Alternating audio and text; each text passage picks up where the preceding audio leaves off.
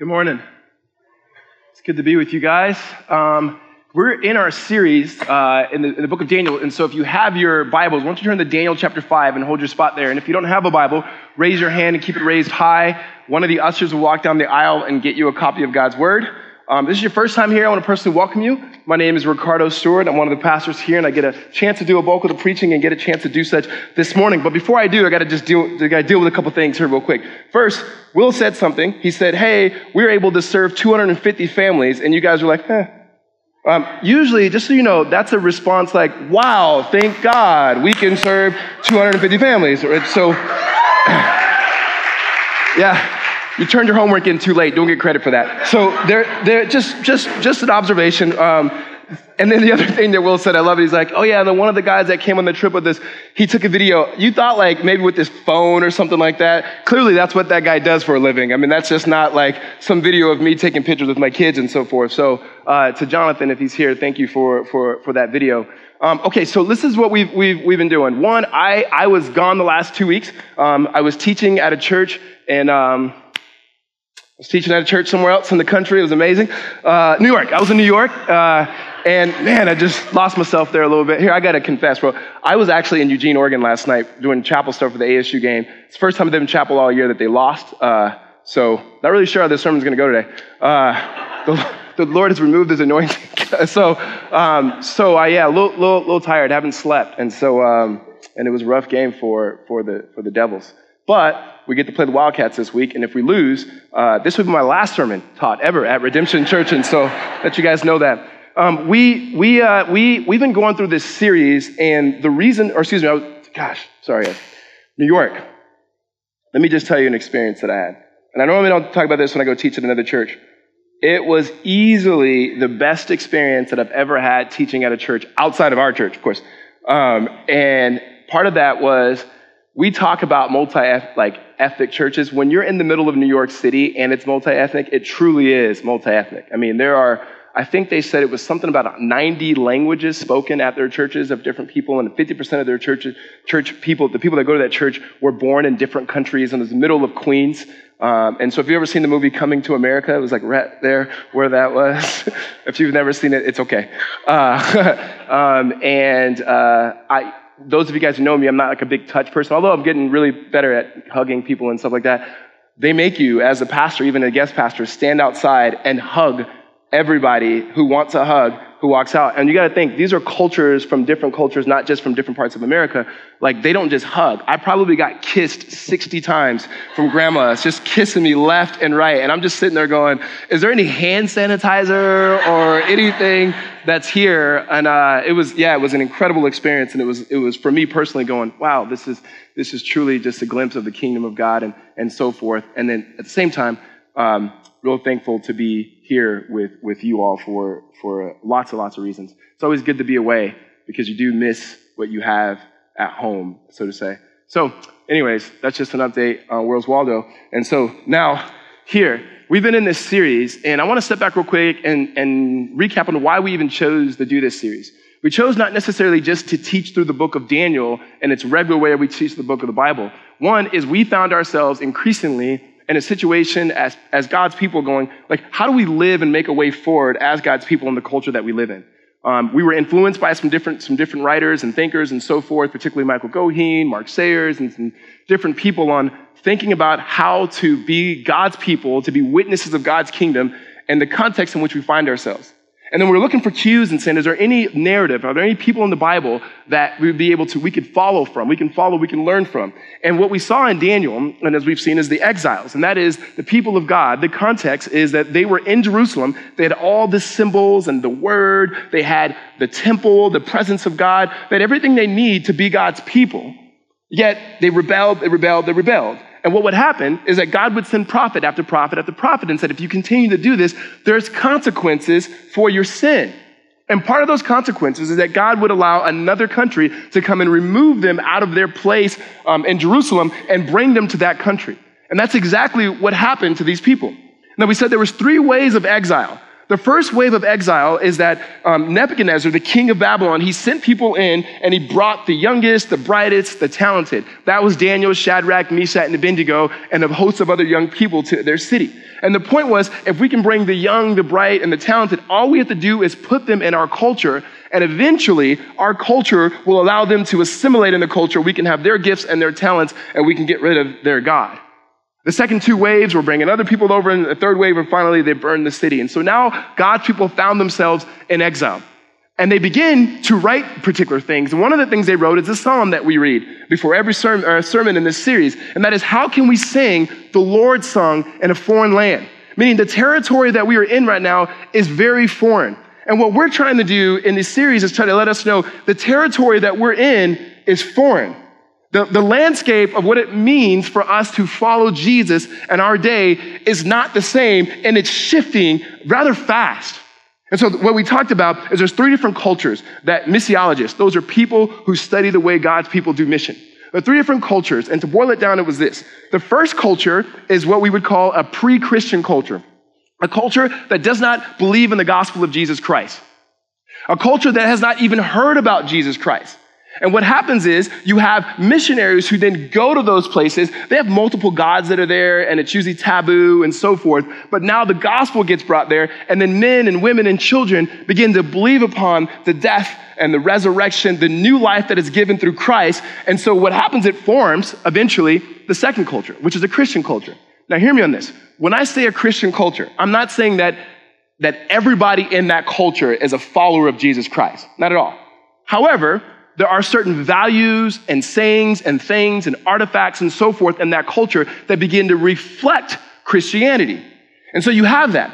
And then what happened is these missionaries would go and live years and years and years in other contexts of what was known as pre-Christian cultures, and then they would come back. One in particular, Leslie Newbigin, came back to the West, mainly Europe and America, and realized, wait a minute, while we're sending missionaries to all of these other places, like, who's actually bringing the mission of God here? Because it seems to be there's been a shift here, and that there's a pushing away of God in our culture, even amongst the church. And so he would use language like we need to remission or re-narrate the gospel in such a way that these people would believe. Now, what would happen is you had two different movements. One of the movements, at least in our country, was a movement of relevance. And then whether it was a mega church or a small church, didn't matter. And that means Christians begin to try to be relevant in order to reach people. I mean, there's magazines, I think, called Relevant Magazine. And part of that is not to like make fun or get rid of any of these things. It's just going, it was if we can have a really cool Christian skateboarder, or we can have a really cool Christian doctor, or a really cool Christian actor, or if we can get the football player who's really good and get him on stage and have him share his testimony, people would see Christianity is relevant. However, we follow a Jesus, a Savior, that wasn't very relevant. I mean, like Jesus and itself, like, are there parts of the gospel that sometimes people say, oh, that's very relevant to my life? Yes, but when Jesus was in this world, it wasn't like people were like, oh, Jesus, right? They were like, no, they killed him. And we are people who follow him. So, but there's the relevance movement. And then from there, people my age, which I'm not going to tell you because I'm getting younger as the day goes older, but my age began to go, probably about 10 years ago, there was a big missional movement. And you heard the word missional a lot. People were using missional a lot. And you would say, what does missional mean? I don't know, but it sounds missional, right? And so with that was going, we're not going to just do church in the regular way that we've done church before. Maybe our parents' generation, it was all about being casual and so forth and come as you are. We're going to actually bring the gospel to where people are at. So we're going to have Bible studies and bars, and we're going to be in the neighborhood, and we're going to join sports organizations, and we're going to be a light. And we're not going to use Christianese and this jargon of Christian language. We're going to preach the gospel in ways and language that people can understand, and symbols and stories they can understand. And what Mark Sayers says is, we didn't want to do what the foreign missionaries did. We didn't want to go into people's context and colonize them. We just wanted to bring the gospel. But what we did is, trying not to colonize people, that we ourselves became colonized. That we found ourselves having more unbelief and doubts than we've had before. Because we did not at all take in consideration how powerful the idolatry was in our culture, and the spaces in which we found ourselves trying to hold out the hope of the gospel begin to shape us more or as much as the very scriptures in which we say we believe. And it's been my experience as a pastor to this church. Like, I'm not saying like the other churches, because sometimes we can take the stance, probably in pride, of like, well, I mean, we still believe the Bible. We still believe the Bible is the highest degree of authority that we have. And really, when you sit down with people, you go, do you believe the Bible? Yeah. And you go, here's what the Bible says to do. Well, I don't believe that part. Well, I don't believe that part either. So essentially what we have is this smorgasbord of things in which we want to take and eat from the Lord, and the things that don't sit well with us, we say, no, thank you. And the last part is, we're not in the second culture or the first culture anymore. We're in the third culture. And the third culture, what we said in week 1, is a culture that is not pre-Christian. And it's definitely not Christian. It's what some people would say post-Christian. Now hear me, in the same way that I said when the second culture was Christian, not everybody was Christian, when I say the third culture is post-Christian, it's not that there's no Christians around, right? Right?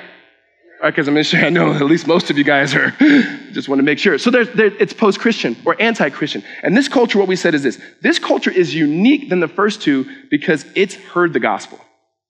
It's consumed the gospel. It has taken it and then regurgitated it. And the illustration that we use was every single one of us have had that one particular food that we've eaten before that did not sit well with us. And the very thought of eating that again makes us sick. And no matter how good our friends go, oh no, you never tried my mom's, man. My mom's stovetop stuffing is better than that, right? And it's like, no. The very thought of eating whatever that thing is makes me want to regurgitate it. And that's the culture in which we live in as we try to follow Jesus and try to witness to Christ. It's a culture that's saying, even as you begin to talk about this Jesus, I want no part of it. No part of it. And so that's where we find ourselves. And we find ourselves saying, Lord, how do we have a way forward? Because what this culture has for us now, in weird ways, there's a lot of things in our culture that actually begin to look like and hints like things of the kingdom in which we believe Jesus has brought and is bringing in. The thing about it is, there's beauty that we see, and people desire beauty. They desire race and reconciliation. They desire gender equality. They desire justice. They desire all of these things, but without the lordship of Jesus. And as one writer says it, they want the kingdom, but without the king. And it's been my experience in my own soul, and as pastoring people, we are not far behind them. We are not far behind them. The amount of men and women in our congregation, I'm not pastoring any other church other than this church. When I go preach in other churches, the best part about it is I get to just leave. They got problems. I don't know, talk to your pastor. Right? This is our church and our souls and our lives and our families and our kids and our singles and as a community, and it's going, wait a minute, maybe we've actually tried to be relevant. And maybe for years we've been quote unquote the cool church, and maybe we haven't actually been reaching the culture as much as we think. That's not to say that God hasn't been faithful. God's been incredibly faithful. But I think we need to transition from maybe relevance to definitely deep-seated, being rooted in the old traditional ways of Christ and just being faithful to the things of Jesus, come what may. Amen? So we're looking to the Bible to get those things. And today, we've tackled individualism, we tackled nationalism, we've tackled consumerism, and today with a little bit of hedonism, and just to boil down what hedonism is, it's the pursuit of pleasure without God. It's the pursuit of pleasure without God. Or another way to look at it is, it's trying to have the highest degree of pleasure, by maximizing pleasure and minimizing pain without the very power and presence of God. And so that's what we're going to look at this morning. Before we do, let's pray. Before I pray, let me know context of how we're going to do. We're going to walk through Daniel chapter 5, walk through the whole chapter, and then give us the so whats. So just so you know, warning, every sermon so far has been a lot about God's promises and Christ and so forth. Today is far more a sermon on warning and judgment. And so if you're not a Christian today and your friend invited you and you're like, oh, my pastor doesn't talk about judgment a lot, he lied or she lied. Or at least today we're going to talk about that. And I think it's a good thing for your friend who's actually the Christian and for you who's not the Christian, because we do believe in a God of love and mercy and everything. But this same God, he also judges. And at some point, his grace and his mercy never runs dry. But if we never turn to him, then we never get in on it. So, welcome to Redemption Church. let's pray. Father, we thank you so much for the light of Christ. And I just pray, Lord, right now as we walk through this text, God, that you would show us, even on our own hearts, corporately, as a body, individually, God, where all this needs to stop, Lord, where we are pursuing pleasure without you. God, in our own lives, Father, where we find ourselves checking out because reality seems to be so difficult. But Father, we confess even now, even coming to the text, Lord, that it is a thought sometimes that when we read a text like this, it's for somebody we know as opposed to us. And so Lord, we pray for your Spirit to pour out upon us and bring a sense of conviction that we may rely and trust on the grace and on the love, on the mercy that we have in Jesus. God, I pray that you would do in us through your word today more than we can think, more than we can ask, and more than we can imagine, according to the grace that you give us in Christ Jesus. We praise you, and we thank you in Christ's name. Amen. It's hard for me to ever teach this text without thinking about it, and I've shared this story before. The first time I ever heard this sermon taught is the most memorable sermon I've ever had in my life. And if you've heard it before, I don't apologize because it's a good story. And so I am a senior in college, and I got a buddy of mine who's getting married. He's getting married. He's back in California, and he's going to have a bachelor party. And so I'm going to go back home for this bachelor party. This is before Jesus Christ. I did not know who Jesus Christ was. I mean, I knew he was, but I was not following Jesus. Disclaimer, okay? And so going back for this bachelor party, and my mom is back in town because my mom, once I graduated, my mom moved back to Mississippi where she was from to be real country. And so she was in California, and she goes, hey, my pastor is in town. And my mom's, it's not her pastor, my pastor. My pastor is in town, and he's preaching at this church on a Friday night. And I'm like, who preaches on a Friday night? And he's like, there's a revival going on. And in the African-American church, sometimes we have revivals, we plan them. And then, and multiple churches get together, and it's like a whole weekend of just like listening to preaching and worshiping and so forth. So anyways, my mom says, hey, why don't you come to church with me before you go to your boy's party? And I said, yeah, I've never said no to my mom. And so I'm like, yeah, I'll go to church with you. I convinced my friend David to come with me. And I said, hey, let's go to this church. And he's like, church? And I said, come on, man, let's go to church, man. And he's like, all right, I'll go to church with you. I said, we'll go to church, and afterwards we'll go to the party, which doesn't make any sense at all, right? But that's just where I was. And you know what? Let's just be honest. Some of you guys are there too. So I've been praying for the Spirit to bring that same conviction. So we get there, and it's like a stereotypical, like, black church. I mean, everybody's dressed up. It's Friday night. It's a small room, way smaller than this. There's probably this many people in the room, but it's way smaller than this. And it's pews, and there's fans going everywhere, and music goes on for like an hour and a half. You guys think, oh, he's exaggerating. I might actually be like, it might have gone on longer than that, right? And so there's music. And finally the pastor gets up, and my mom goes, oh, that's my pastor, right? And he gets up, and he goes, and he starts talking, and he goes, today's word comes out of Daniel chapter 5, right? And then he said this, and I'm gonna take his sermon title. He said, the title of today's sermon is, The Party is Over. So that's the title. Yep. The party is over. And the parties is over too. The party is over, all right? And so here's what he says, all right? And we're going to go through this. If you never heard this text, you're going to hear it right now. But he goes through it all, and there's this huge party that's happening. And he says this, no matter what, even if God is not invited to the party, guess who will show up? God will show up to your party. God will show up. And he kept going on and on and on. And he gave this illustration. He goes, you know what? You can steal some things from people. He goes, I had a guy in my church came to me. He's had a guy in my church come to me. He said, Pastor, before I came to know Jesus, I was your neighbor because I remember you lived across the street from me. He goes, one day you was at church, and I knew you was at church, and I know you go to church for a long time. I went in your house, and I stole your VCR. And the pastor was like, I remember my VCR being stolen. He goes, and man, when I checked it out at your house, it worked. But when I brought it back to my house, it would not work. And the pastor was like, you can steal from God. You can take his stuff. But when you take it, if he's not a part of it, it won't work. So turn to your neighbor and say, the party is over. And he said, oh, there's somebody here tonight. You waiting on me to get done because you're trying to go to a party. And that's when I was like, oh, shoot. Like, up until then, I'm like, come on, the VCR, come on, what year is it? You got a VCR, you mad about that?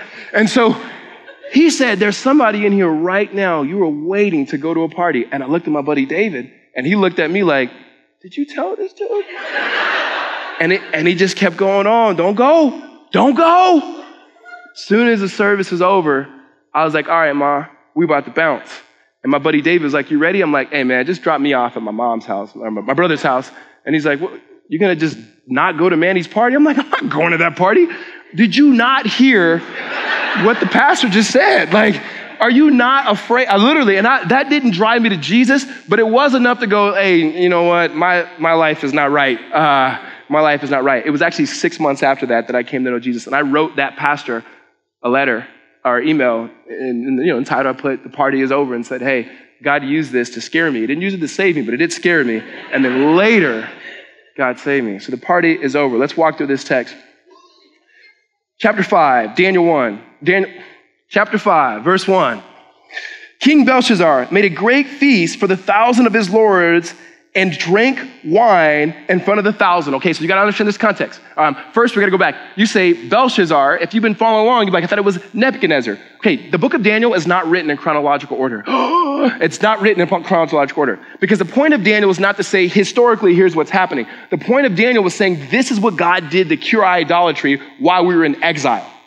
So what you have is Nebuchadnezzar, who we knew, who Jim talked about last week and I talked about, and Josh talked about the week before, then I talked about the week before that. This Nebuchadnezzar, he's gone now. And it says that Belshazzar is his son, or Nebuchadnezzar is Belshazzar's father. You say, well, is that his father? No. In Aramaic, which is what the book of Daniel for the most part is written in, there's no word for grandfather or great-grandfather. So oftentimes, even in the Old Testament, when you hear father, it's not always father, how Keith Stewart is my father. It could be Donald Stewart, my grandfather. And so what he's saying is Belshazzar is actually not Nebuchadnezzar's son. He's an ancestor or a descendant of him. And so Belshazzar is now the guy running things. And so he throws a party. And in this party, don't think like, oh, it's a little social. Some people got together after work. Like your friends got together with your work friends and a Corona got its line. Like not that type of party, right? This is like to the window, to the wall, right? I'm not even gonna say the rest of those lyrics. I just wanna give you the context of what's happening here. This is a wild party.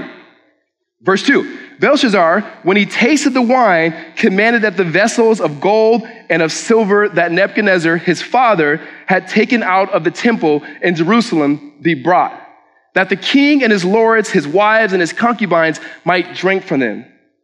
Then they brought in the golden vessels that had been taken out of the temple, the house of God in Jerusalem, and the king and his lords, his wives and his concubines drank from them. They drank wine and praised the gods of gold and silver and bronze and iron and wood and stone. One of the things for me, when I left home 18 years ago or so to come to college, one of the things I looked forward to was getting away from my parents, right? And part of it was, I thought, if I can just get rid of my parents, now I can have the most freedom to do whatever I wanted to do. Like if they couldn't be there, there was no such thing as a curfew anymore. There was no such thing as tell me where you're going, tell me when you're going to be home.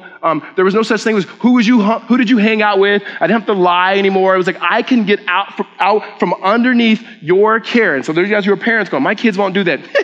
And so when that happened, just realize you did it too. So, and part of it was going, my parents represented with their rules and my commitment to their rules and my lining under their house and submitting to them, that if I could just get rid of that, I can have the most pleasure and the most fun that I can possibly have.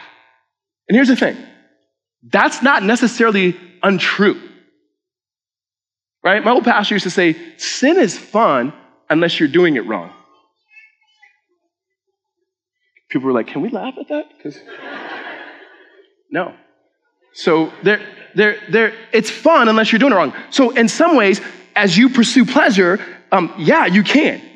And I think in similar ways, what we do in our culture is going, if we can just remove God or the contents of God or the ways of God, then we can actually do us better. Or the phrase we use, we could do me, or you could do you. right? That we can pursue whatever we want to maximize our pleasure and minimize our pain without the conscience of anything that God would say. Now, you would say that happens outside the church. It happens within the church as well. It's the way that we look at Scripture oftentimes. That we would say there's certain things about Scripture that I'm going to go ahead and say, yeah, I'm going to follow that because I can still be a Christian, right? Like it's the same thing what happened when I was a youth pastor. And I don't know why I said this when I was a youth pastor because it's the same thing now. But when I was a youth pastor, I would have people say, well, when it comes to dating my girlfriend or dating my boyfriend, you know the line, how far is too far? Or how far can I go? What I always say is, you're asking the wrong question. And I feel like as Christians, not just like in relationships sexually, I think as a whole, we're going, how far can I go? Like what can I do and still be Christian? Like what can I do, say, and think and still follow God? Like what can I do? That's the wrong question. Belshazzar now is going, we've gotten rid of God. Like he doesn't recall what happened to his grandfather. Like he's not thinking about the things that happened in his life, how Daniel had already spoke to his grandfather and said, listen, this kingdom that you have, this kingdom's not going to last forever. There's going to be another kingdom and another kingdom and another kingdom. And then there's going to be a true kingdom that's going to last forever. And that kingdom is the one true God. He doesn't know what happened when his father or his grandfather began to act like a fool and be prideful and not acknowledge the gifts and talents and goods that God has given him, how God made him act like a donkey and run out into the wilderness. He doesn't get that. He says, forget that. How about we live in such a way that we can take all of the gifts of God without having God? That we can take all of the good things that God has given us in creation that's been perverted by sin, get rid of God, never call it sin, and just call it good living or the good life. Somehow, we believe that commitment or covenant to something or someone actually reduces our experience of pleasure and joy. Here's an example of this. So when I was in college, I was a football player, and we used to practice at 3:00. And in August and September and October and parts of November, it's really hot in Arizona. And we would get on the tram and we would leave the locker room and then take the tram across Rural to the practice field. And it used to be the fraternity row used to be there. They got rid of that. But fraternity row used to be there. And we would be on this tram, hot, sweating, about to go to practice. And we'd see all these frat dudes out there in their pool. And they'd be jumping in the pool, look like having a great time. And we would look at that and go, like, that's the best life. Like, I wish we had that. Like, they're over there swimming and drinking beer. And the thing about football players is they didn't swim or drink beer ever. And so you had this sense of going, but because I'm committed to this team and I'm committed to this organization, I can't have what they have. And there was always this desire every day. We'd always say, like, do you ever wish you were a quote unquote regular student where you didn't have to do football and you can just live that life? There was this draw to that life. Here's the thing about that life, whatever that life, and this is not an indictment on anybody that was in a fraternity or anyone who was a football player, anyone who went to ASU. This is an indictment on anybody who's breathing. And so you have this sense that somehow, if I can get rid of my commitment, my covenant, primarily even to God, if there's a way some of these things can be moved away, then I can finally live, because I feel like what God is calling me to is a killjoy. And Belshazzar says, here's what this life looks like. You want this life? No one does it better than me. He's got wine that is flowing. He's got gold and silver. Now, here's what he does. He takes the gold and the silver, these vessels that Nebuchadnezzar, his father, had already stolen from Jerusalem years ago. And the way the party is, it's already saying that the party's going on. And he's like, this is a great party. This is great. He's loaded. And he's like, hey, go get those really nice things that we stole from Jerusalem. Get those things in here, which in some ways is say the God in whom they come from, he doesn't matter. Bring those in here. Let's have a good time. And he said he's got his wives and his concubines, and wives were his wives, and then concubines would be like female slaves, basically. Like it's just party after party. He's got all the lords there, and not the Lord, but like some other people that are there. It's just this wild party. And then God shows up because the party can't last forever. At some point, the party's over. Watch what God does. Verse 5, immediately the fingers of a human hand appeared and wrote on the plaster of the wall of the king's palace, opposite the lampstand. And the king saw the hand as it wrote. And then the king's color changed and his thoughts alarmed him. His limbs gave away and his knees knocked together. The king called loudly to bring in the enchanters, the Chaldeans, the astrologers. The king declared to the wise men of Babylon, whoever reads this writing and shows me its interpretation shall be clothed with purple and have a chain of gold around his neck and shall be the third ruler in the kingdom. And then all the king's wise men came in, but they could not read the writing or make known the interpretation. Then King Belshazzar was greatly alarmed, and his color changed, and his lords were perplexed. Okay, so you get what's happening? They're over there, then all of a sudden, these hands showed up, all right? And the hands start writing on the wall. Now, you can only imagine being in a party and like, yeah, get the goblets, let's go. No, I'm tripping. And then does everybody else see this hand? And everybody sees the hand, and the king is like, stop the party. Stop the party. Anybody who can interpret this. So same thing as a couple weeks ago. He brings in all the enchanters and the wise men, the astrologers. You would think that he would bring in Daniel, but he's forgotten everything that his grandfather actually said and that would happen to him. And so he doesn't bring him in. And he's perplexed. It literally says that his knees are shaking, like there is a fear of what is happening here. Now, you would think it's the fear of God, but it's not. It's just, he's just afraid. There's nothing here about repentance in his life, even though God shows up with these fingers. And he begins to write on the wall. Well, then his grandma speaks. Verse 10, the queen, and this is not his wife, this is his grandma, because of the words of the king and his lords, came into the banquet hall, and the queen declared, O king, live forever. Let not your thoughts alarm you or your color change. There is a man in your kingdom in whom is the spirit of the holy gods. In the days of your father, light and understanding and wisdom, like the wisdom of the gods, were found in him. And King Nebuchadnezzar, your father the king, made him chief of the magicians, the enchanters, the Chaldeans, and the astrologers, because an excellent spirit, knowledge, and understanding to interpret dreams, explain riddles, and solve problems were found in this Daniel, whom the king named Belshazzar. Now let Daniel be called, and he will show the interpretation. Grandma always knows. Grandma always knows. I'm sorry, she just does. She comes in and just says, listen, I told you guys not to have this party in the first place. Look what she's wearing. I cannot believe it. Anyways, she goes, and that's how grandma does it, right? Grandma comes in and says, your grandfather, there's a man named Daniel. He's good like this. The spirit of the gods, and she's saying of the Most High God, he knows how to interpret this. He is in him. And he would do this for your grandfather. You need to bring him in. And notice she doesn't call him Belshazzar. She calls him Daniel, which was the name of his Hebrew name.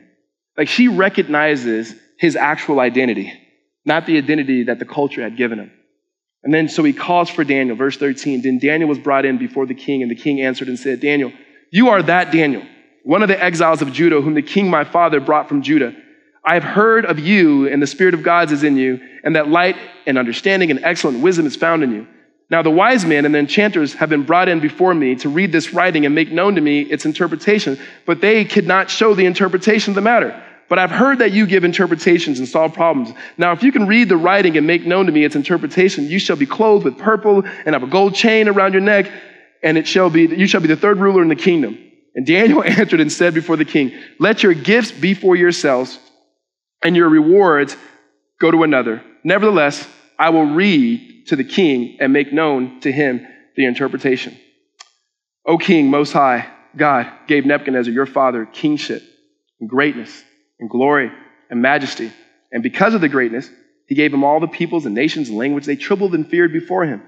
Whom he would, he killed. And whom he would, he kept alive. Whom he would, he raised up. And whom he would, he humbled. But when his heart was lifted up and his spirit was hardened so that he dealt proudly, he was brought down from his kingly throne, and the glory was taken from him. He was driven from among the children of mankind, and his mind was made like that of the beast, and his dwelling was with the wild donkeys. And he was fed grass like an ox, And his body was wet with the dew from heaven until he knew that the Most High God rules kingdom of mankind and sets it over him. And here is the verse. And you, his son, Belshazzar, have not humbled your heart, though you knew all this.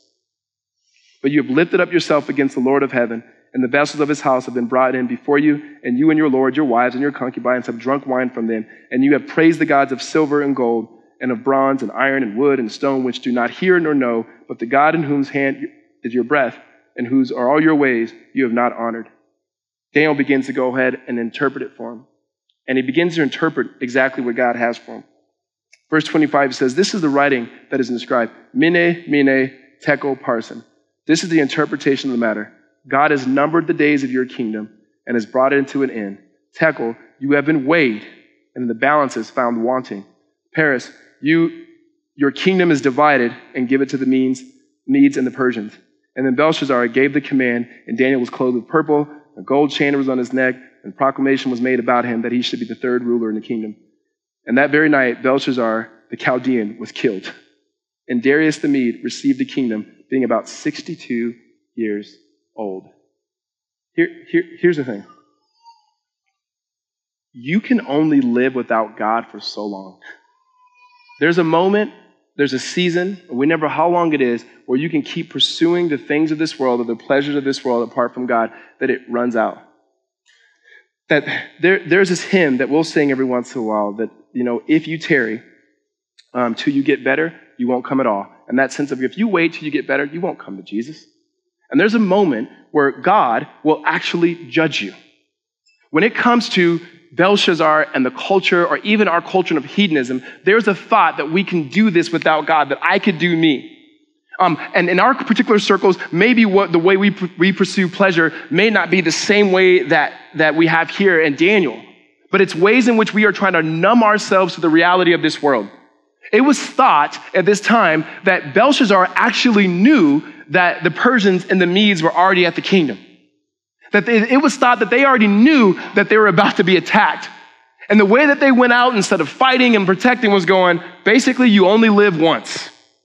So have as much fun as we can. Eat, drink, be merry, for tomorrow we die. And there's that sense of going, how can I continue to live my life as best as I can to have the best life for my family? And maybe for you, it's not as wild as this, and so you can get yourself out of that going, well, I'm not a wild partier. But what is it that you go to that you know that you find a form of pleasure from that is apart from God? And hear me this, it's not that God is against pleasure. Like, God created things in order that we may have pleasure in them. Like, God created our taste buds so that we can taste delicious things. He gave us eyesight so that we can see very, very beautiful things. He gave us desires for sex so that we can enjoy them. The thing about all of these things of pleasure is they've been tainted by sin and they're twisted. And when we get into these things of pleasure, apart from God's design, apart from God's the way of the kingdom, we find ourselves running further and further away from God. And when it comes to the pursuit of pleasure apart from God, if we're honest, we don't always look that much different than the culture in which we live. That if we're honest, we would probably need God to show up in our life to bring a level of a conviction that we may be able to repent. You see, what Daniel was talking about here is not that much different than what Paul talks about in Romans chapter 1. That we've said this before. The worst thing, like when we have this phrase in our culture, hey, just do you. Just do you. I'm just trying to do me. I'm just trying to do you. You do you. I'm trying to do me. It's like, all right. The worst thing that a holy God can do is allow you to do you apart from him. The worst thing that God can allow, and Paul says this in Romans chapter 1. He says, here's the issue. That God has been revealed in creation. That God's given himself. There's a lot of goods that God has given. But people didn't want to worship him. They want to take the created things and elevate them to the creator. That they want to take the gifts, the things that are pleasurable that God has given us that we can use in such a way under his lordship and the way that honors him, that rolls up to praise and worship. But when we get rid of him and we put these things on top, he says, okay, then we actually now worship the created things rather than the creator.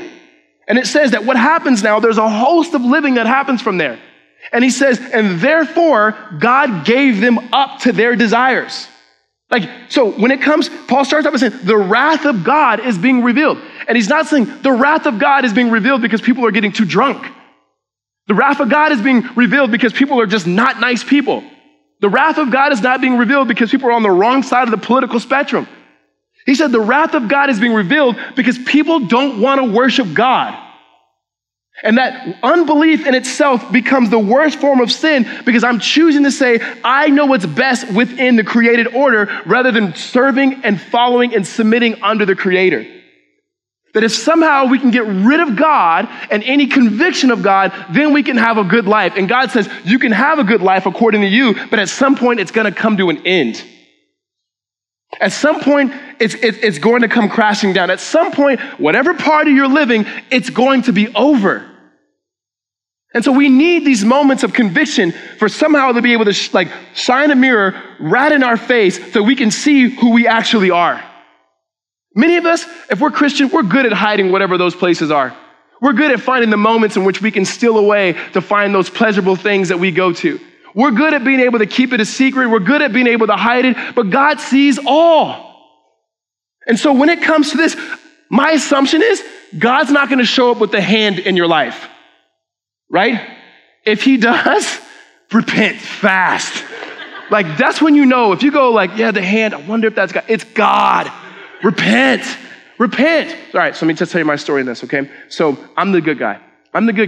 On the surface, I'm the good guy. People think I'm the good guy. I know who I really am. But like I said, I left home. I left church. I didn't want to go to church at all. I hated church, just to be honest with you. Too long, I hated it. And so when I got to college, I'm like, I don't have to go to church. I can live how I want to live. So I go to the first thing that I want to go. I said, you know what, God, I need to go to some Christian thing. There was a thing called Fellowship of Christian Athletes. And it was a fellowship of Christian athletes. And so we went to this. And there was a guy, Tyler Johnson, who's actually now the lead pastor of Our Redemption, ironically. He's up there and he's sharing about Jesus. He's a baseball player. He's a senior. I'm a freshman. And it's all these kind of people talking about Jesus and stuff. And I realized, this is not what I want.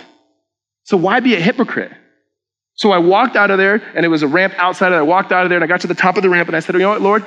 I'm not going to actually confess of any sin or anything like that because I know what I want. Sorry, the fly got in the way. I said, I know what I want, right? And so I know, I know what I want, and it's not God. And so for the next 4.5 years of my college life, I pursued it, yet on the surface, it still seemed like I was a good guy. I didn't seem like Belshazzar, and yet there was all of these things underneath. My coach would always say this to me. One of my coaches would go, dude, you're the type of guy that I want to marry my daughter. And I'm like, oh no, coach.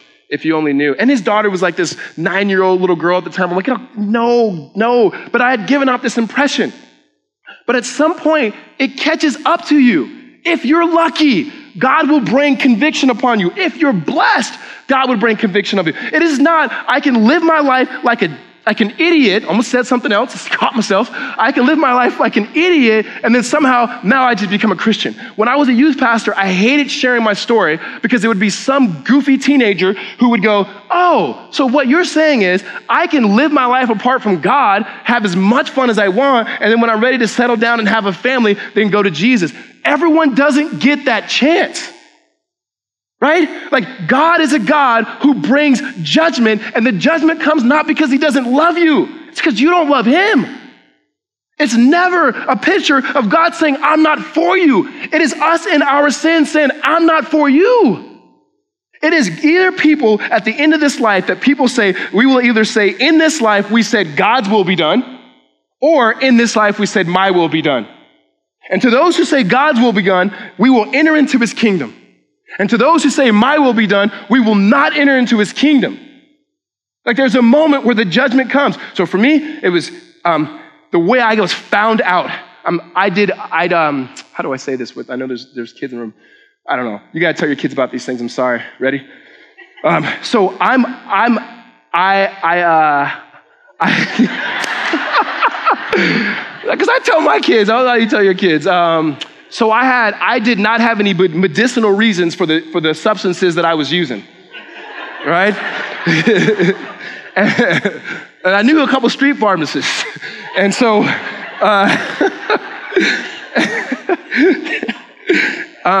and that was my go-to. That was it, because it calmed the craziness of my life, and I never got caught. We got drug tested, never got caught.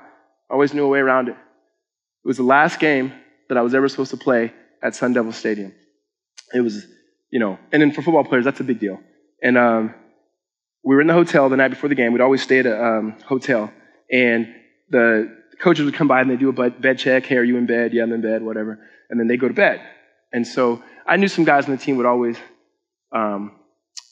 light it up. But I wouldn't before the game. I'm like, I'm not going to do that. But this particular time, my friends were like, come on, man, come over. Come on, it's a senior, man. You've been with us. I'm like, yeah, you know what? Coaches already came by. Let's do it. Went in the room. And I'm like, nah, maybe I won't. And they're passing the medicine around. And then I'm like, yeah, let me go ahead and do this. And then a knock came on the door. And it was our coach. He's like, I can smell it in the hallway. And honestly, I was on the third floor. I thought, I'm going to jump out of this window. That's how, I'm going to end it all right now. I'm like, I can land on my feet and then get back in my room and he won't even know. And it's like, dang. And so they were like, hide. Hide? Guys, this shouldn't even been with you guys. I knew you guys were stupid. You can't hide. So I go open the door and I was like, I'm guilty. And the look on my coach's face was like, man, I did not expect for you to be in here, right? And I played that whole game with that on my conscience. With the next game, you play U of A, which is this week. So I had been injured every U of A game, shoulder surgery. So finally a U of A game, I get to play in it, and I was suspended the whole first half. I was the captain of the football team at the time, lost that, stripped all of the titles, whatever. It was horrible. And it was the best thing that ever happened to me. Because God had finally shown me this is where your end is. Sometimes you learn from your own mistakes, and sometimes you have to learn from others. God gives us this scripture for Daniel to be able to say, look, here's what it is when you don't humble yourself before the Lord. Here's what the scripture says, that if you continue to live without God, God will actually give you what you want, and that is a life, an eternal life apart from him. The good news is Daniel and the whole book of Daniel points to a kingdom that is going to last forever. Even when Paul talks in Romans chapter 1, he talks about this kingdom that lasts forever. Because he talks about the king who actually is able to absorb our penalty of our sin. And he says this, not only in Romans 1, but mainly in Romans chapter 2, he said that it is the patience and the kindness of our Lord that is meant to get us towards, what's the word? Repentance. If there's something that we are lacking in the church, it is a true sense of repentance. Not just confessing our sin, but actually turning away from the ways in which we are living our life and resting in a holy God who extends his grace and his forbearance and his kindness and his patience is meant so that he doesn't have to show up with the writing on the wall. He shows up with his son dying on the cross and being raised from the dead so that we may now be able to run to him and have a life where the party continues, because ultimately in the kingdom, it never ends. That we actually have a Savior who is saying the good life is not in what we can do apart from God. The good life is always found in Jesus. The good life is not us going, this text is for us to confront the world and tell them how wrong they are. No, this text is to say that God's given us so many good things and we are not humbling ourselves and submitting and following him.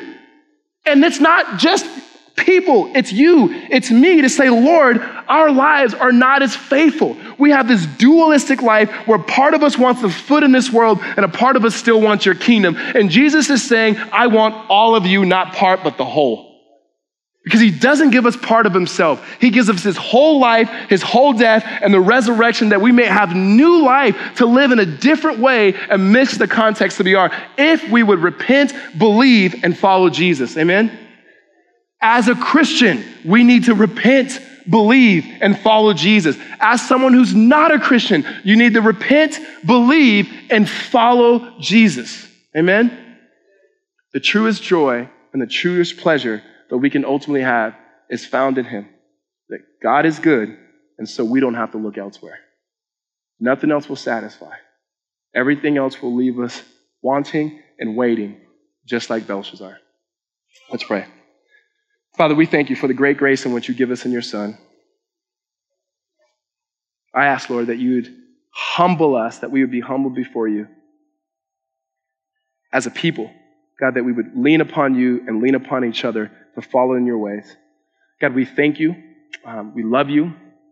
And we ask that you would lead us, that you would guide us, God, that you would show us the way forward in and through the work of your Son, Jesus, by the power of the Holy Spirit. We thank you in Christ's name. Amen.